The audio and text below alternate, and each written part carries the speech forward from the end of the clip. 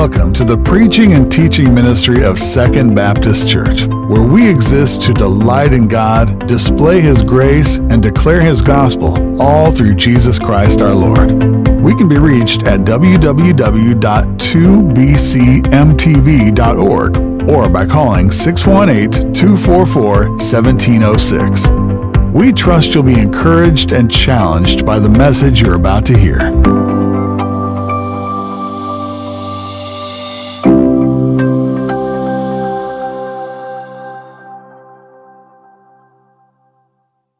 Gospel of Matthew, chapter 5. And this week we actually reached the end of Matthew chapter 5. You might have begun to wonder whether or not chapter 5 had an ending. But we are ending chapter 5, so we're about a third of the way, in case you're new with us, through our study of the Sermon on the Mount. And just to remind you where we've been so far, Jesus is describing in the Sermon on the Mount the characteristics, the lifestyle of those who are citizens of the kingdom of heaven. And we have just concluded this morning a section where we're looking at 6 examples he's giving us here of where Jesus is contrasting his own understanding of the law, the true meaning and intent of the law, and the distortions that are being taught by the religious leaders of the day. That's what he's been doing here in verses 21, if you'll notice, through verse 48. But he's also, in this final example as well, giving us here the kind of radical, internal, heart-oriented righteousness that is necessary if you're going to follow him and enter his kingdom. In fact, if you just look back for a moment in verse 20 of chapter 5, this is really sort of the heading, the thesis of this section that we've been looking at. Matthew chapter 5, verse 20, where Jesus says, "For I tell you, unless your righteousness exceeds that of the scribes and Pharisees, you will never enter the kingdom of heaven." So this is what is necessary. Unless you have this internal, qualitatively different righteousness, this righteousness that goes beyond the external, unless you have that flowing from inside the heart transformed by grace, you're not going to enter my kingdom. And so that's where we've been, and we're going to come to the 6th and final example here this morning. So let me pray, and we'll launch in. Father, we pray now that as we come to your word, would you speak to us? Would you give us eyes to see and ears to hear? The same God who said, "Let light shine in darkness," has shone in our hearts to give the light of the knowledge of the glory of God in the face of Jesus Christ. So would you show us Christ today? Help us to fix our eyes on him. And now speak through the preaching of your word, we pray in Jesus' name. Amen. The author C.S. Lewis, he was once criticized for an article about not caring very much about the Sermon on the Mount. There was a critique on him that he didn't care about the Sermon on the Mount. He didn't really like the Sermon on the Mount. And Lewis, he responded to that article with his own article in a way that only Lewis could. And he said this, quote, "As for caring for the Sermon on the Mount, if caring for here means liking or enjoying, I suppose no one cares for it. Who can like being knocked flat on his face by a sledgehammer?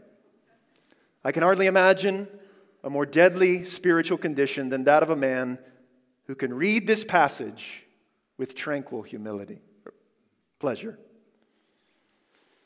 And maybe that's you this morning. You've felt this way as we've been in this study of the Sermon on the Mount. You've felt like you've been hit by a sledgehammer, which isn't exactly enjoyable. Whether it's those 8 humiliating blows we saw in the Beatitudes or these 6 exposing examples here, it feels like you've been hit with a sledgehammer. And so if that's you this morning, I want to just remind you of some of the things, some of the great realities about the Sermon on the Mount before we read our passage here this morning, because it doesn't get any easier today either. So, a couple of great realities I just want to remind you of. Reality number one, the Sermon on the Mount is describing life inside the kingdom. It's a description of life inside the kingdom. In other words, this is a description of citizens living in God's kingdom, who are already in the kingdom. So this isn't a sermon about what you must do to earn that citizenship.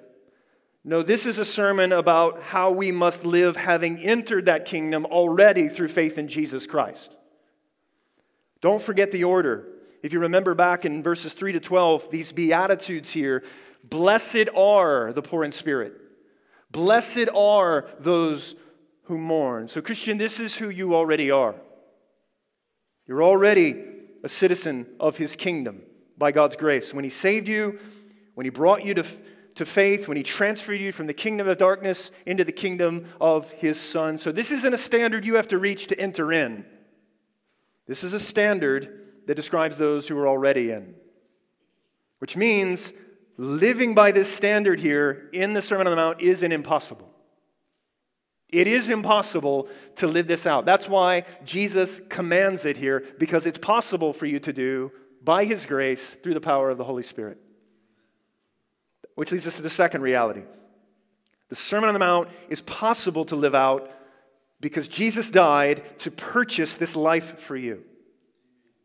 He died, His death on the cross purchased your ability to live this out. That Christ, by the death and resurrection, hasn't only secured saving grace for you, He's secured sanctifying grace for you as well. Enabling you, empowering you to live this out. And Jesus died to purchase that for you. That is the promise of the new covenant. The new covenant in the blood of Christ, purchased for you. In fact, notice this promise in Ezekiel 36, verse 27. God's promise in the new covenant. He says, I will put my spirit within you and cause you to walk in my statutes and be careful to obey my rules. The new covenant, bought and purchased by the blood of Jesus, causes you, by His Spirit in you, to live this out. So you need to remember these great realities as we come to our passage here today, because, again, it might feel like getting hit with a sledgehammer. Let's see it together. Matthew chapter 5. If you have your place there, would you please stand with me out of honor for the reading of God's word, beginning in verse 43. The Apostle Matthew writes, under the inspiration of the Holy Spirit, the words of Jesus, you have heard that it was said, you shall love your neighbor and hate your enemy. But I say to you, love your enemies and pray for those who persecute you, so that you may be sons of your Father who is in heaven. For He makes His sun to rise on the evil and on the good, and sends rain on the just and the unjust. For if you love those who love you, what reward do you have? Do not even the tax collectors do the same? And if you greet only your brothers, what more are you doing than others? Do not even the Gentiles do the same? You therefore must be perfect as your heavenly Father is perfect. This is the word of the Lord. Thanks be to our God. You can be seated. So as we come now to this sixth and final example here, we find the most concentrated, most centralized expression of Christian ethics as we do anywhere in the Bible. Where Jesus, notice here in verse 44, calls us to love our enemies. But I say to you, love your enemies and pray for those who persecute you. Beloved, this is the very heart of Christian ethics. This is the very heart of the ethics of the kingdom of Christ. We are called to love our enemies. And that is a high standard. Here we see the radical demands Jesus is making that is in stark contrast to the world around us. Loving our enemies. And we're reminded here, notice, of just how countercultural this is. In fact, because the questions, notice, Jesus will ask in verses 46 and 47 show us that this isn't even something that's possible for the natural man. Verse 46, do not even the tax collectors do the same. They love those who love them. They don't love their enemies. Verse 47, do not even the Gentiles do the same. So this is a high standard, seemingly impossible. So I thought this morning as we began, it might be helpful to first just begin here by sort of taking what we might call an enemy inventory. An enemy inventory. Who are your enemies?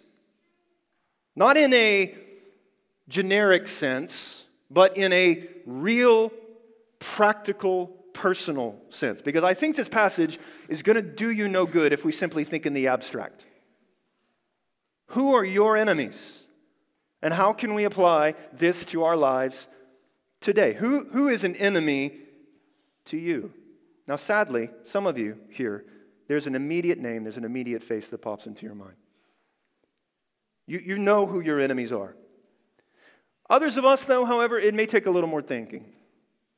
It may take us just a little longer to decide, okay, who is my enemy? Who's an enemy to me? Who are they? Well, we're going to dig into that here in just a moment. But notice there, if you would, in just verse 44, we have a bit of a description here given by Jesus as to who an enemy is. Look what he says in verse 44. Love your enemies, and then notice this parallel command, and pray for those who persecute you. So who then are my enemies? Well, an enemy, Jesus says, is anyone who persecutes you. Now, you can remember back to that 8th beatitude, if you remember back in verse 11, where Jesus says, blessed are those who are persecuted for righteousness' sake. And we saw there, if you remember, that persecution isn't limited to just extreme forms, right? You remember that? No, in fact, persecution is everything from being harmed to being harassed, from being slaughtered to being slandered for the sake of Christ, for the righteousness' sake, Jesus says. So this idea of an enemy then is anyone who opposes you, anyone who maligns you, anyone who mistreats you for the gospel of Christ, for your faith in Christ, for the ethics of the kingdom. So those who would harm you, that's an enemy, Jesus says. But our enemies are seen in less dramatic ways as well. Even less dramatic ways. Look there, verse 45. He, God, makes his sun rise on the evil and on the good, and sends rain on the just and the unjust, or the unrighteous. In other words, an enemy is anyone who's unrighteous, evil. Who are the evil and the unrighteous? Well, this would be anyone who defies the laws of God, who resists the will of God, who rejects the things of God, who doesn't submit to the authority of God. In other words, these are all unbelievers as well. The unrighteous. So in one sense, every unbeliever could be considered an enemy. Why? Well, because they're an enemy of God. They're an enemy of his kingdom. They're an enemy of the cross. And thus your enemies as well. I'm not sure if you've thought about unbelievers like that before, an enemy. But then one more. Look at verse 46. For if you love those who love you. Here an enemy is simply anyone who doesn't love you. Doesn't have your good in mind. Doesn't have your best in mind. That's an enemy. Verse 47, an enemy is anyone who isn't your brother. So I think you're getting even maybe a clearer picture of who your enemies are.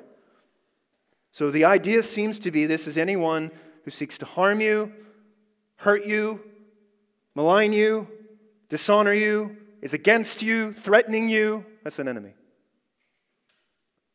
So whether you have a face in mind, friend, or perhaps as you're looking forward, maybe even to a time where persecution will become more prevalent and your enemies will become more clear, I think it's good for us this morning to ask ourselves, okay, what does this passage teach me about how to love my enemies? 3 main headings I want you to see. 3 headings. Let me give them to you. Number 1, a perversion of the law of love. Verse 43, and we're going to see how the scribes and Pharisees had perverted God's law to love their enemies. A perversion. Second, the perfection of the law of love. You see that in verse 44. And there we're going to see what Jesus commands about loving our enemies. What does it look like to love our enemies? And then third and finally, the reasons to fulfill the law of love. The reasons or the motivations, verses 45 to 48. What is it that will motivate you and encourage you to love your enemies? So there we go. That's the outline. First, a perversion of the law of love. Look there, verse 43. Jesus, notice here, he, for the 6th and final time, states how the religious leaders of his day had again perverted this law, the law of God. So here's the common teaching of the day. Verse 43, you have heard that it was said, so here's what you have been taught, you shall love your neighbor and hate your enemy. Now up to this point, in these 6 examples here, we have seen the distortions, we've seen the misinterpretations, we've seen even just the mere external understanding of the law by the scribes and the Pharisees, haven't we? But now, the teaching here, this distortion, this mishandling becomes blatantly obvious. I mean, it is absolutely clear how they have distorted it. What did the law actually teach? Well, this is a quote, notice in verse 43, from Leviticus 19, verse 18. Notice here, Leviticus 19, verse 18 states this. You shall not take vengeance or bear a grudge against the sons of your own people. We saw that last week, remember? But you shall love your neighbor as yourself. I am the Lord. So the Pharisees were teaching you should love your neighbor. That sounds right. That's good, right? Love your neighbor. That's what the law taught. You shall love your neighbor. But they were also teaching that you could hate your enemy. Verse 43, you've heard that it was said, you shall love your neighbor and hate your enemy. So now the perversion is blatantly obvious, isn't it? Because they had omitted something, they had restricted something, and they had added something.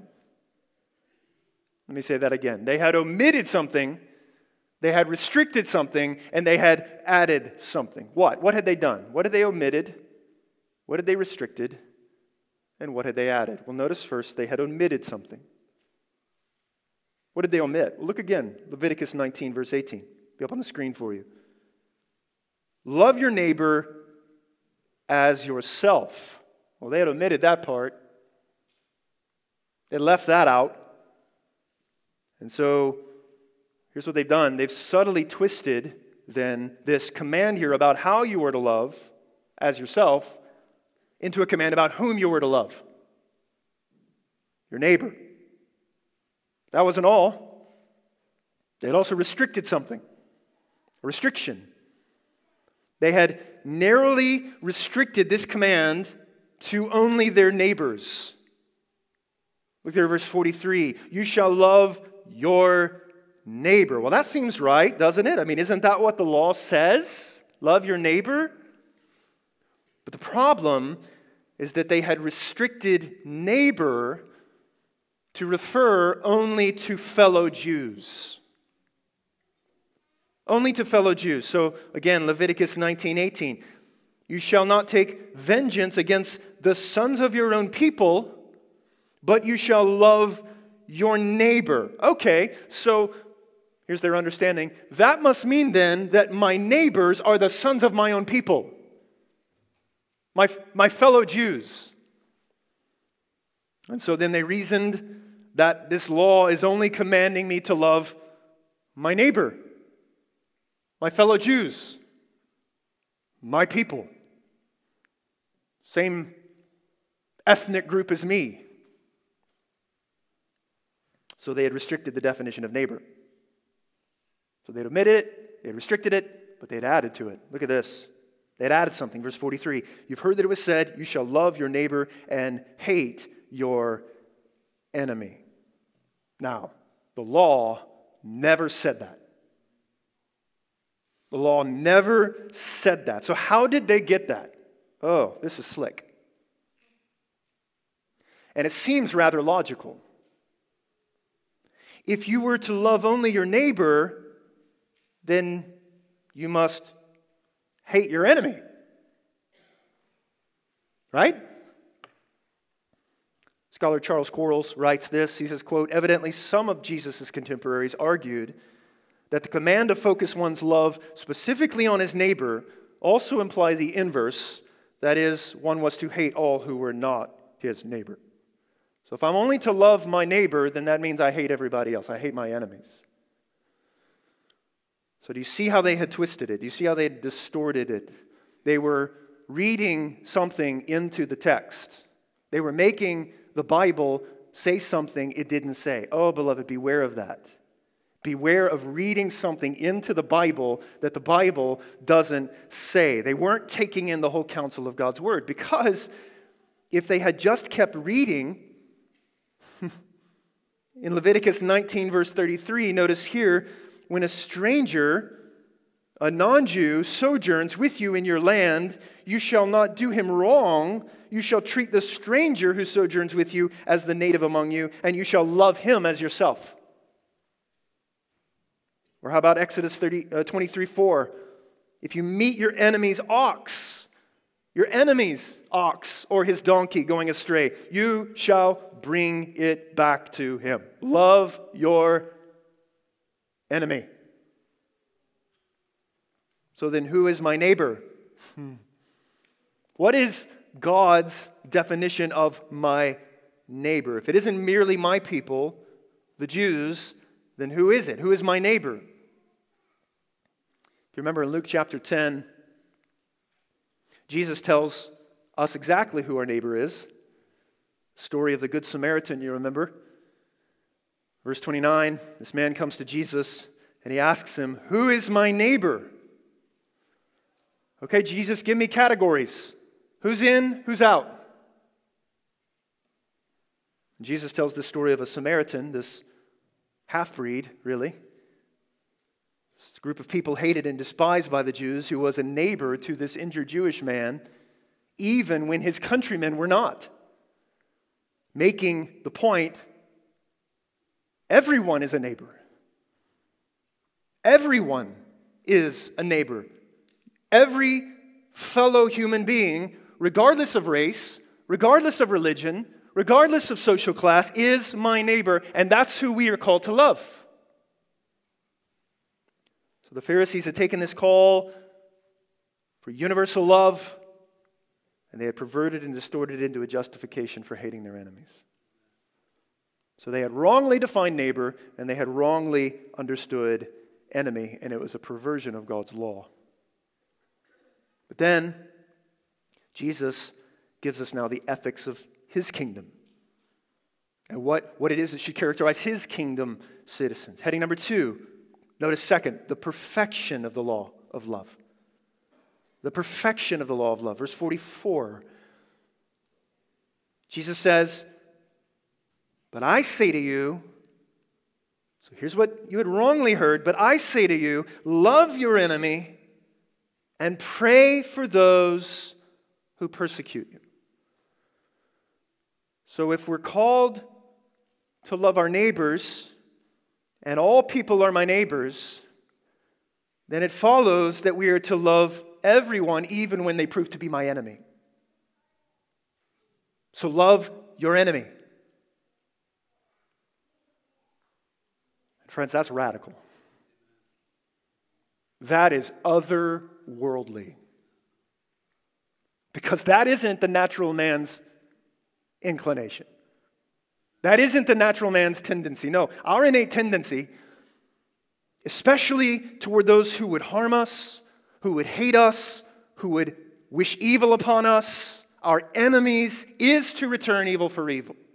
It is to return hatred for hatred. It is to get even. It is to retaliate. One commentator, he writes this, quote, he says, "To return evil for good is devilish. To return good for good is human, but to return good for evil is divine." Yes, it is. It is divine. And it is something that only can come from God. Loving your enemies. So last week, verses 38 to 42, Jesus says we shouldn't retaliate, shouldn't seek revenge when we're wronged. But here, notice he takes it another step further. And he says, I don't just want you not to retaliate. I want you not just to not take revenge. I want you to actively love those who hate you, who are against you. That's radical. Notice verse 44, the command there to love, it is a present active imperative, meaning it is to be a ongoing, habitual, continuous action. In other words, Jesus is saying, I want you to keep on loving them. I want you to love them with an unending, unceasing love. I want you to love them with a love that doesn't grow cold. I want you to love them with a love that doesn't give up even in the face of their abuses. I want you to love them with a love without limits, with a love without qualifications and conditions, that everyone, regardless of what they may say to me, what they may do to me, how they have treated me, what I get in return, you should love them. That's radical.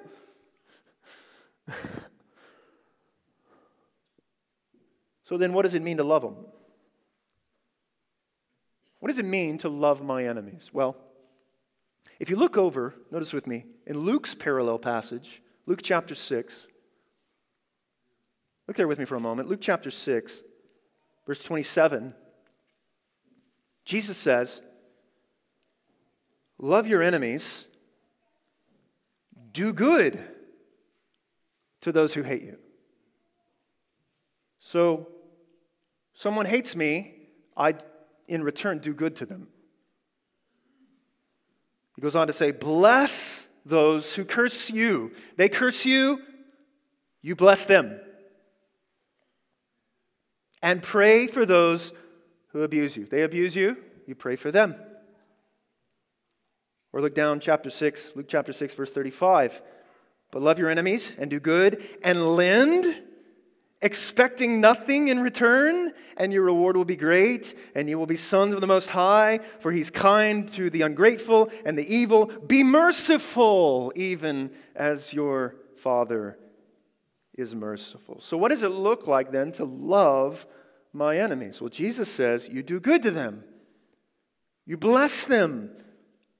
You're generous. You expect nothing in return. You show mercy. You help them when they're in need. John Stott writes, loving your enemies will express itself in deeds, words, and prayers. Deeds, words, and prayers. What you do, what you say, and how you pray. So this isn't then just passively not retaliating. This is, actively finding ways to love them. For example, that coworker who just hates your guts. They constantly malign you. They constantly mistreat you. Maybe it's because you're one of those, holier than thou Christians, right? Teasing you, mocking you because of your faith, or because you've taken a righteous stand on a certain moral issue, because that's what the Bible says, and that's what it's going to mean if I'm going to follow Jesus. And then you find their wallet laying on the ground. and you return it to them. Or they just maligned you at work, and then on the way home from work, you see their car broken down on the side of the highway, and you stop and you help them. You bless them. You speak well of them. You give. You serve. So, can you just, for a moment, visualize in your mind with me who it would be? For some, it could be a family member who you're estranged. They've hurt you severely in many ways. Maybe it's a former friend. Maybe it's a former colleague. They stabbed you in the back. They've wronged you. Or how about those people online and how you interact with them as well? Or someone who every time you think about them, every time you hear them speak, I mean, they just make your skin crawl. They just knot you up inside. People who don't like the way you live, they disagree with you, they hate you. How can you find practical ways to love them? How can you seek their good? In fact, Jesus gives us here one very practical way. Go again, Matthew chapter 5, look at verse 44. One practical way to love your enemies. But I say to you, love your enemies and pray for those who persecute you. So he gets very specific. All right, guys, let's take it out of the abstract. How can I tangibly, practically love my enemies? Here's how. You pray for them. You pray for them. Can you pray for your enemies?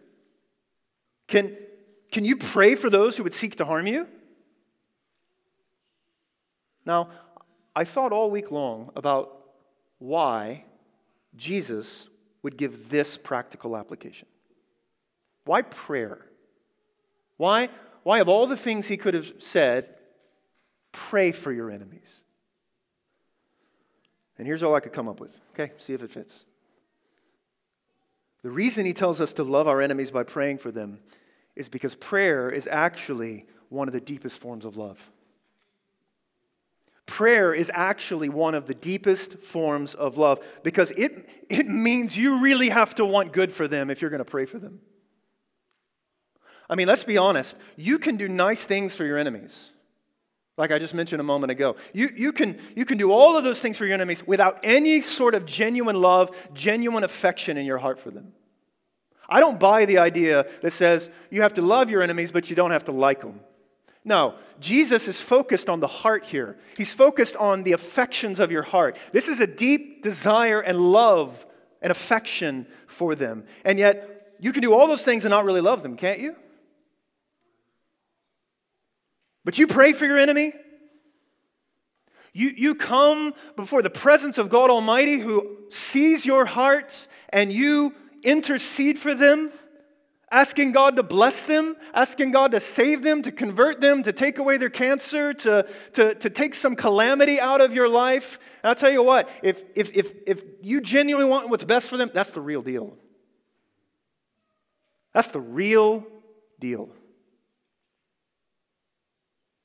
You can't pray genuine prayers to God to bless them and do them good without love in your heart for them. You can't be praying and not loving, at least not for very long. And I think that you'll find that if you get on your knees and pray for them, even if the feelings of affection aren't there yet, you'll often find that the feelings will catch up. Because prayer is, I think, really one of the means by which you can begin to cultivate love. But friends, this isn't something you can do on your own. This is something divine. This is something God-given. We are totally incapable of producing this on our own. Because, after all, this is what Christ has done for you. After Judas had betrayed him, after the Jews had arrested him, after the soldiers had beaten him, after the Romans had crucified him, there he is, dying on the cross, and from the depths of his heart, what is he doing? He's praying, Father, forgive them. And then we remember that we too at one time were his enemies. Scott read it a moment ago, Romans 5:8. But God shows his love for us in that while we were still sinners, we were his enemies, Christ died for us. It's no accident that Jesus here is commanding his disciples to love their enemies, because then by the end of Matthew's gospel, he's dying for his. So this is a call then to follow him. This is a call then to be like him, because that was me. And he loved me. He died for me, for those who were going the other way, for those who had rejected him, who had spurned him, who were indifferent toward him. That's who he died for. His enemies, like me, like you. And so when he says love your enemies, beloved, he isn't commanding you to do anything here but be like him. That's the perfection of the law of love. Now, before we move on to this last point here, the reasons, the motivations for why we should love, allow me first very briefly just to address one question I think that some of you may be asking, especially in light of recent world events. Here's the question. How do I reconcile this command in the Bible to love my enemies, where I see other places in the Bible, like, for example, Psalm 139, verse 21. Look here.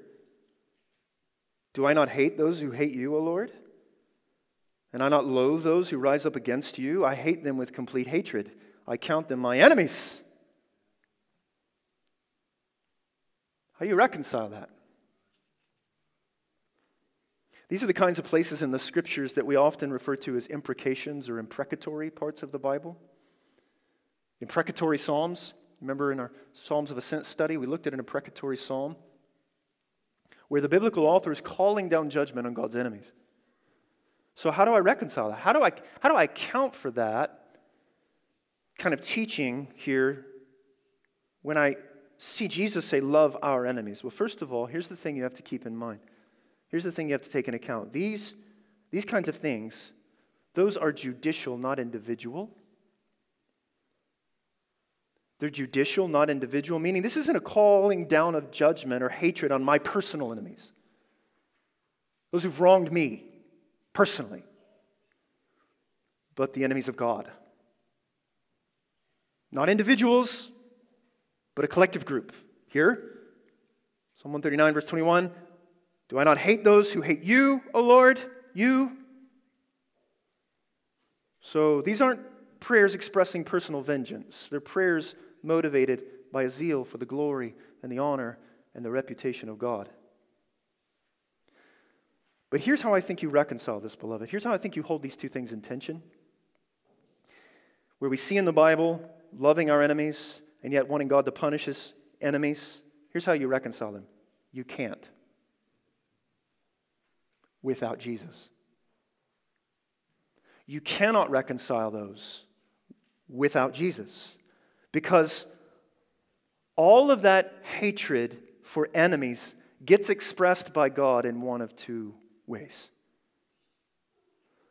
Either at the final judgment, the end of the age, when Christ will destroy all his enemies, and friend, listen, that day is coming, and all evildoers will be punished, all injustices will be made right.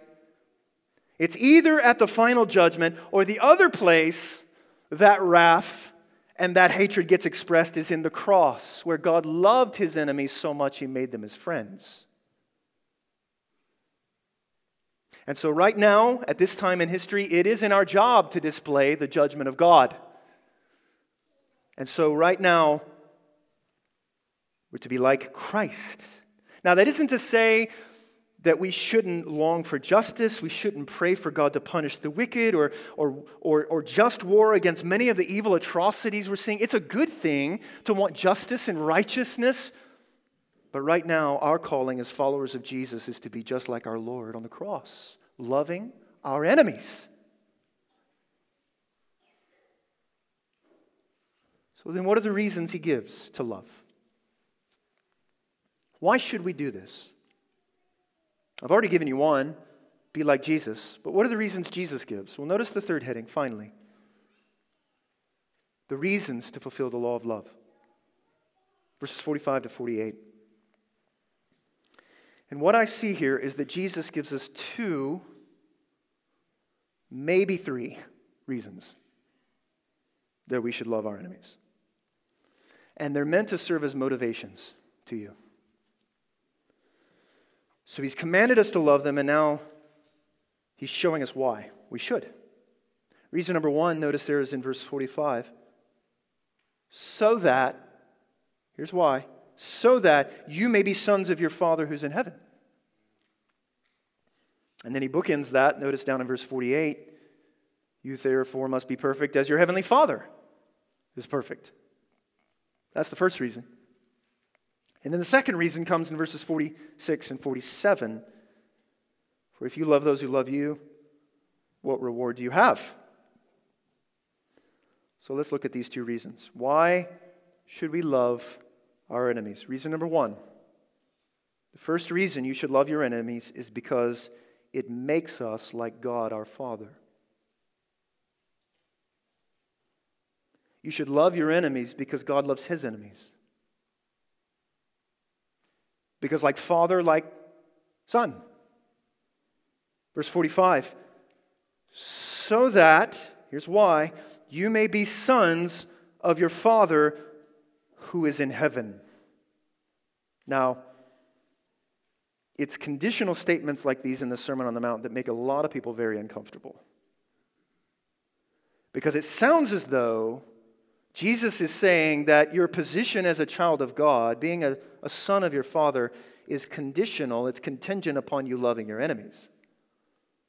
Well, that sounds like works. That doesn't sound like grace to me.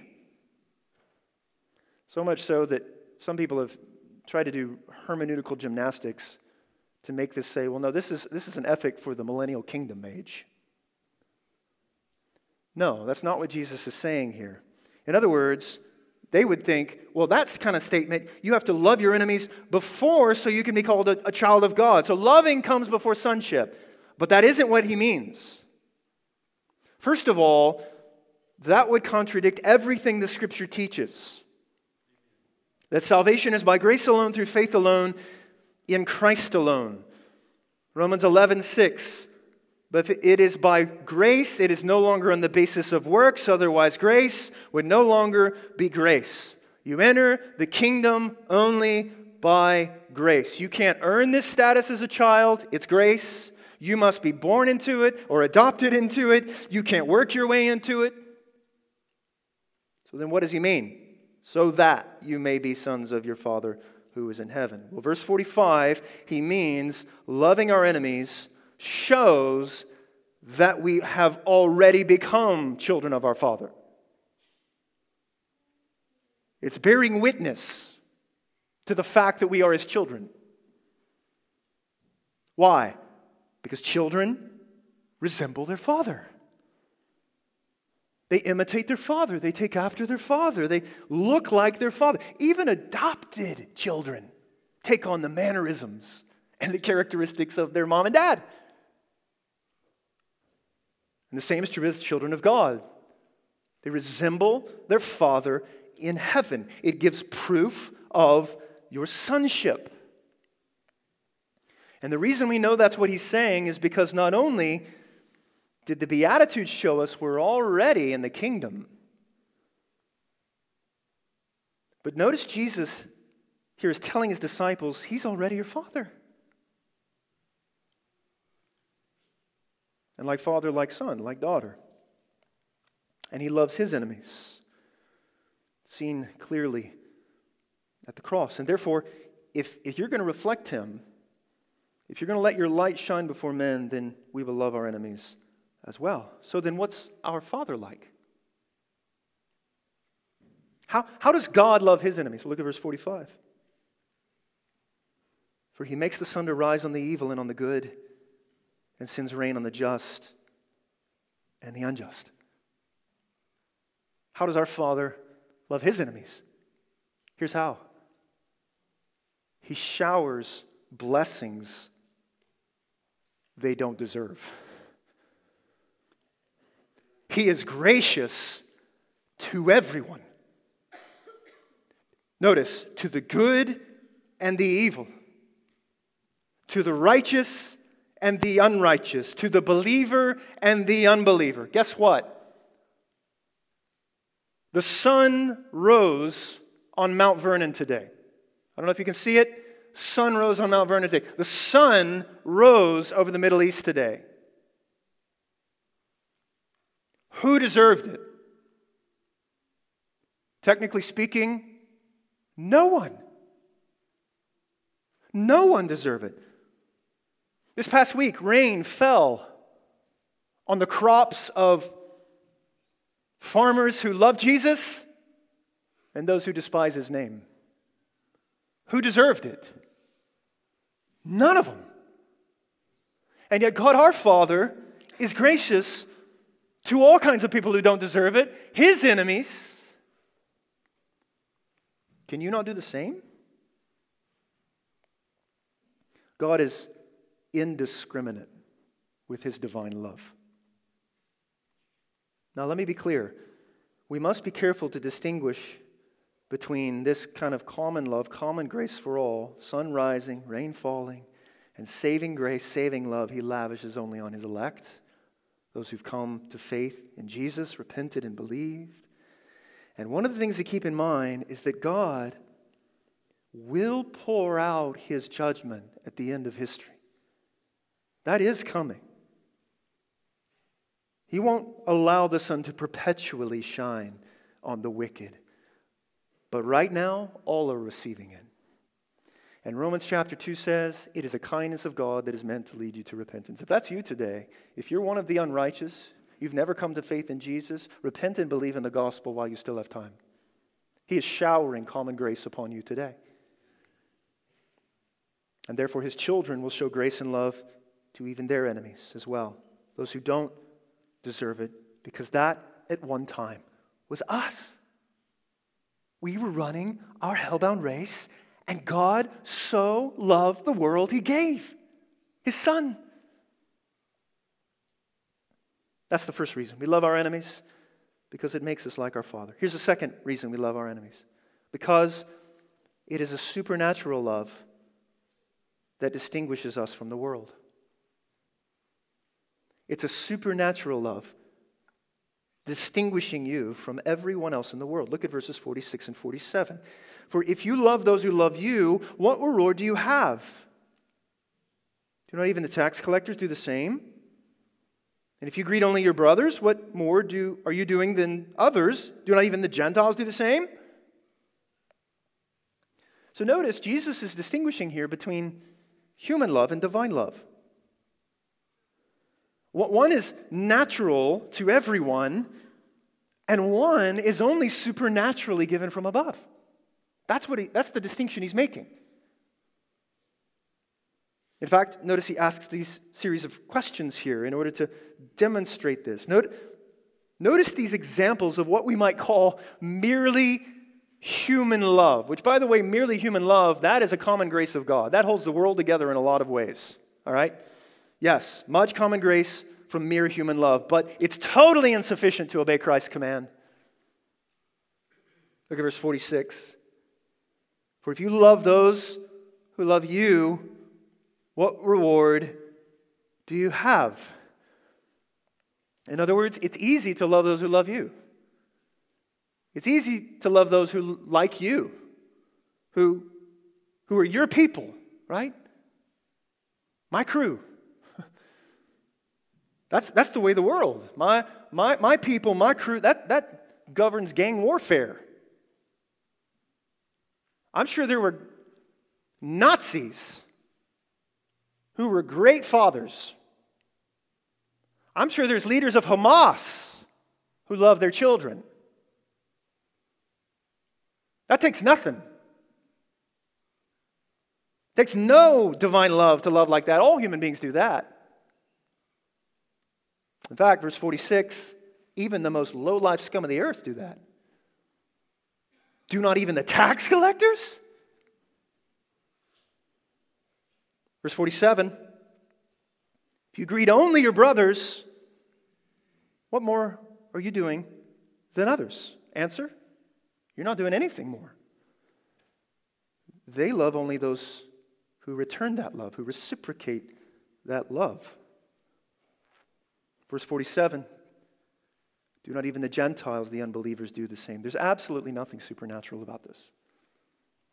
There's nothing divine about that kind of love. And that, friends, is the way the world operates. You don't need the Spirit of God to love like that.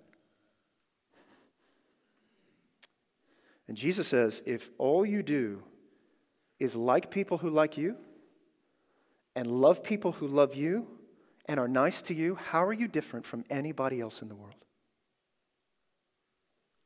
So what's he calling for? He's calling for a supernatural kind of love that demonstrates we belong to our Father, that is distinct from the world. This is how you will show the world you are my children. This is how you will show the world you're citizens of my kingdom. This is how you will demonstrate to the world the transforming power and grace of the gospel. And beloved, in a culture where persecution is on the rise, and our enemies are becoming more easily identifiable, I think we have a unique opportunity to demonstrate to a lost and dying world the unique love of God and the power of the cross. So, will we take seriously this command to love our neighbors? May it be that in our generation, as some manner of persecution or opposition is mounting against us, we see that we would hear our Father say to us, okay, church, now is your opportunity to show my kind of love. And notice in verse 46, it's that kind of love that God rewards. For if you love those who love you, what reward do you have? If you love this way, you've got reward in heaven. Now, finally, what do we do with verse 48? Look there, and we'll close. Notice that Jesus here in verse 48, he's summarizing, concluding his thought here with that word, therefore. You see that? You, therefore, must be perfect as your heavenly Father is perfect. What are we to do with that? That verse trouble you? What is this perfection here? Well, first, again, this isn't a standard you have to meet before you become a child of God. He is already your heavenly Father. You belong to Him. Your heavenly Father is perfect. But second, don't let that throw you off. He isn't calling for sinless perfection here. No. We know that. We know that's not what he means because his children, his kingdom citizens, are those who are poor in spirit and mourn over their sin. We know that because if you'll notice in chapter 6, verse 12, he's going to teach us to pray, Father, forgive us our debts. We know that because look over in chapter 7, verse 11, he says, if you who are evil know how to give good gifts to your children, how much more your Father who is in heaven? He's not calling for sinless perfection. Rather, this is a call to pursue, to strive for, not to earn, to strive for perfect love, like your Father. He is the one who has demonstrated perfect love, complete love, holy love, and love for your enemies shows the perfection of his love. So strive for that. Pursue that kind of perfect love, even though you will never reach it perfectly in this love. But by God's grace, you can walk in it today. You must strive for that. And the motivation for living out this radical life of love is because of who your Father is and because of what the Son has done. Romans 5:10 says this, if while we were enemies, we were reconciled to God by the death of His Son, much more now that we are reconciled shall we be saved by His life. And the kind of love that Jesus is commanding here is a kind of love that cannot be explained in merely human terms. So how can you love your enemies this week? How can you show that you belong to your Heavenly Father? Father, we do thank you for your infinite love and grace that you've shown to us in Christ. Help us to live that out faithfully. Help us to pursue that kind of perfect love, to display to the world the transforming power of your grace in the gospel, to reflect our Father. We pray this in Christ, amen.